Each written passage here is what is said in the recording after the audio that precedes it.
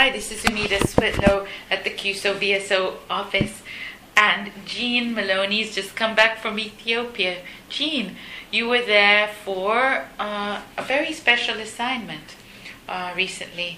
It was called Monitoring and Evaluation. How long were you there? I was just there for 6 weeks, went middle of February, came back just the end of March, beginning of April, and I was based in Addis Ababa, which is the capital, and working out of the VSO office in Addis with the education program staff. Okay.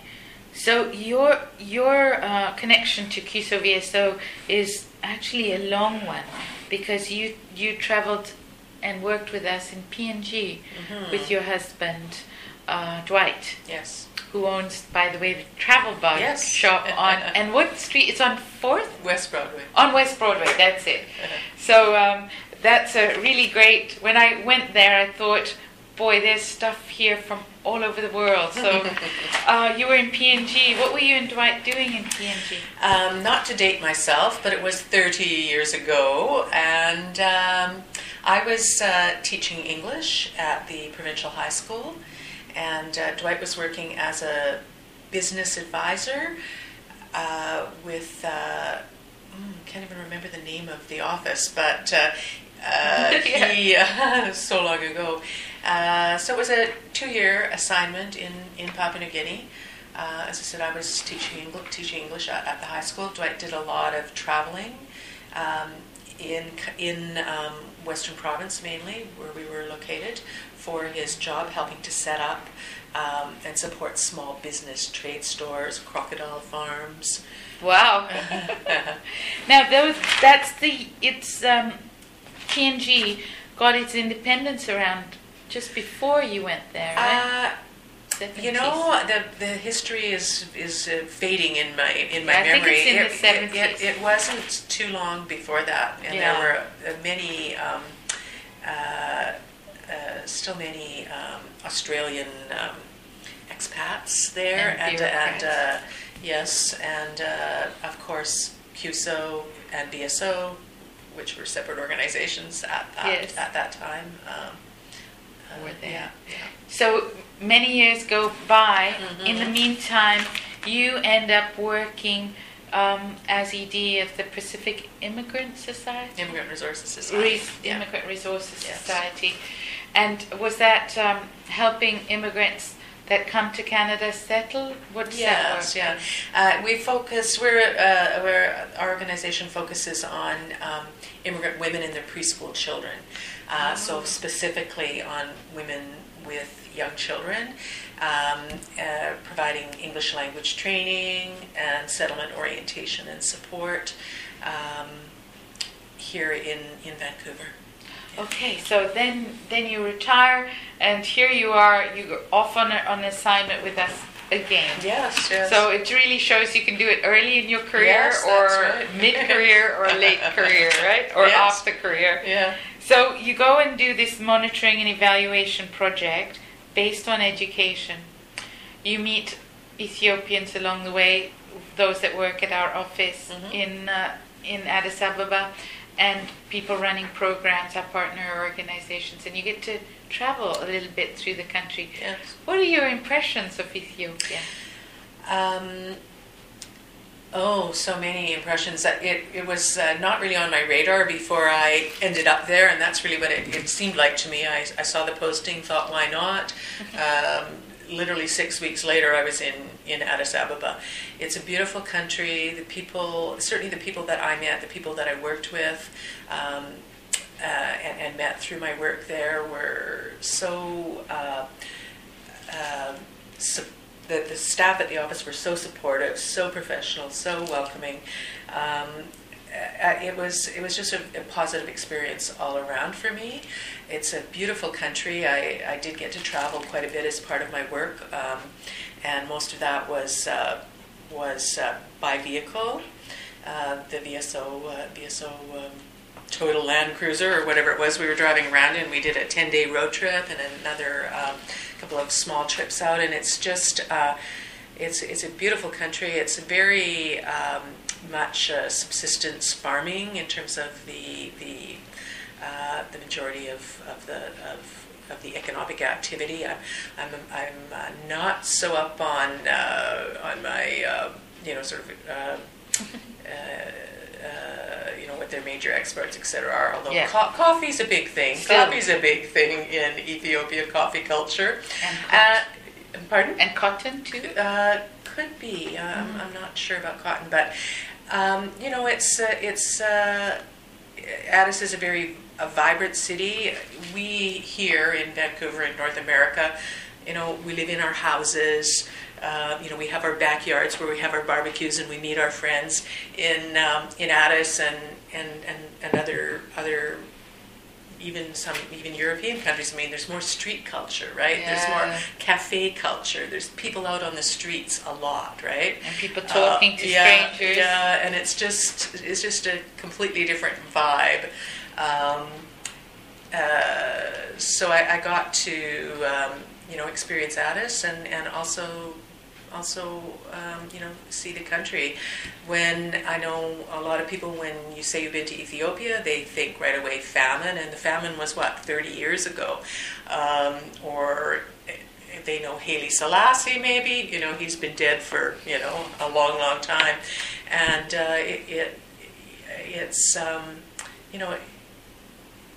it's come a long way in terms of development. I was working with the education program, and the country has really been, and we were focusing on primary education in this monitoring and evaluation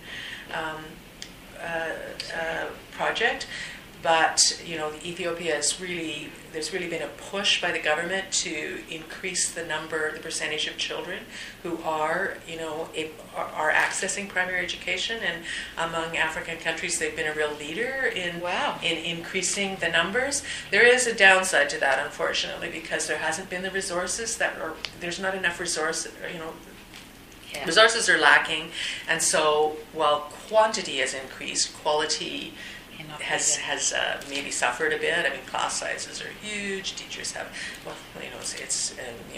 teachers have very, very limited resources.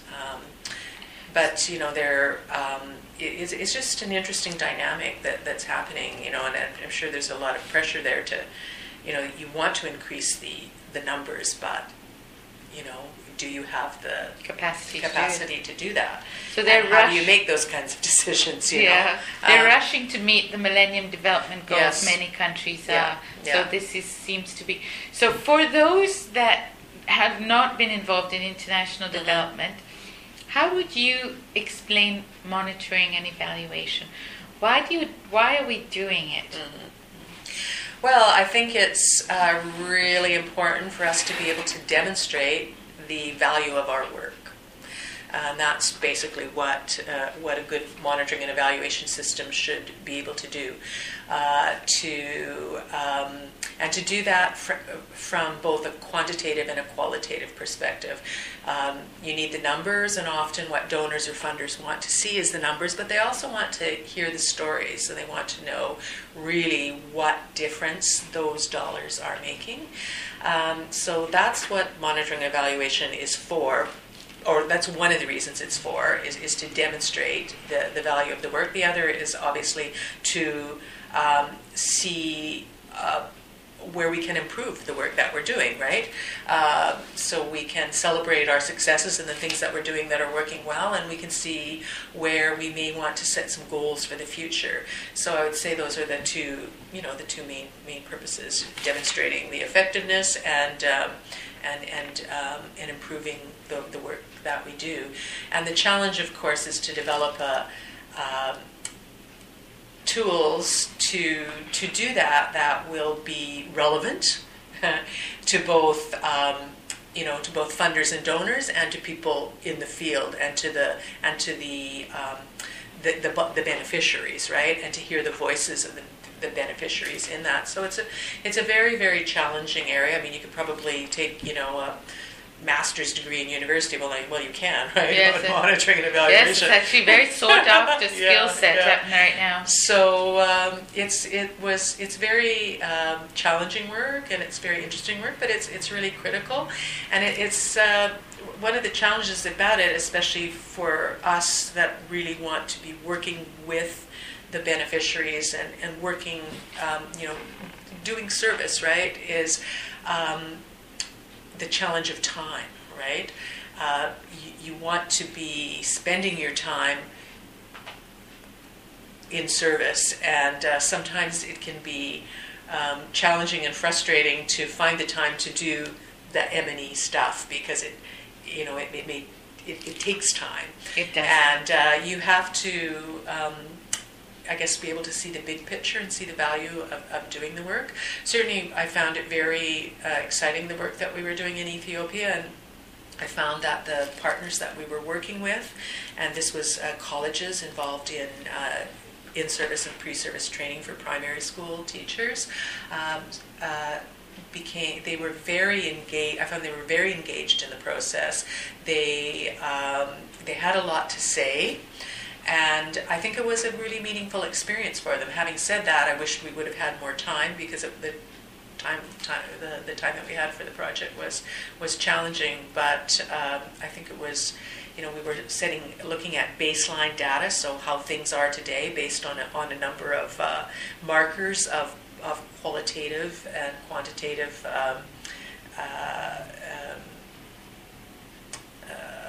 what's the word I'm looking for? Analysis. Yeah, and I just completely lost my train of thought. What was I saying? You know what? When I listen to this thing about monitoring and evaluation, and I understand the value of it, and the process of doing this. Sometimes it sounds very technical, and it is in many ways, but the qualitative part. So, here's my question. Okay. Are girls in Ethiopia getting more of an education or an equal opportunity to education? Yeah. Well, part of the qualitative analysis was gender equality. Yes. And so we looked at 5 markers of gender equality, all the way from, does the institution have a gender equity policy, to how many women and girls, how are women and girls involved in education. Certainly it's challenging, but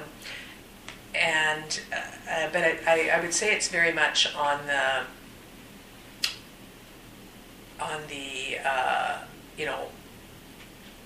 for example, when we were doing our workshops with the partners that we worked with, and when we did the portion on gender equality, there were some very interesting discussions about, I would say they're very much aware of the challenges around gender equality, around girls having more opportunities. They're working really hard to provide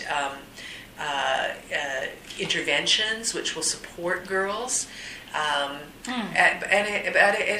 It's an uphill struggle, I mean, there's history there, there's economics, there's social, there's just it's a very complex issue.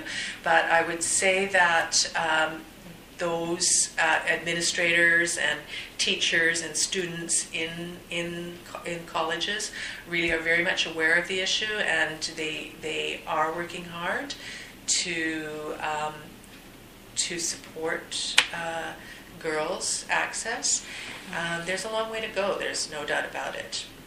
So I want to thank you for your service to this organization and to international development, not once but twice in your life, and hopefully more. I understand you even supported our organization here in the West when we were in recruitment and other things. I'm sure you'll tell people about that these opportunities are there for people, not only when they're starting their careers, but mid-careers and when they're ready for retirement.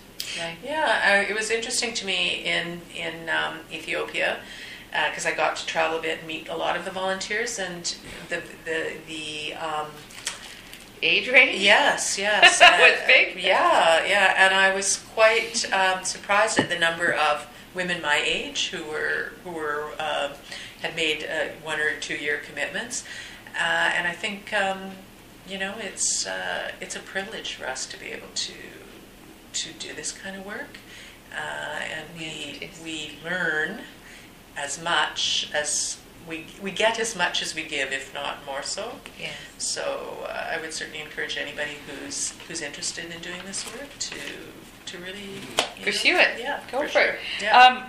Jean, we're going to be having on June 21st a meetup with the Ethiopian diaspora, and you'll be joining us and telling us about your experience. And say hi to Dwight for us. Oh, thanks. And if you ever get to go visit the Travel Bug, it's a great store.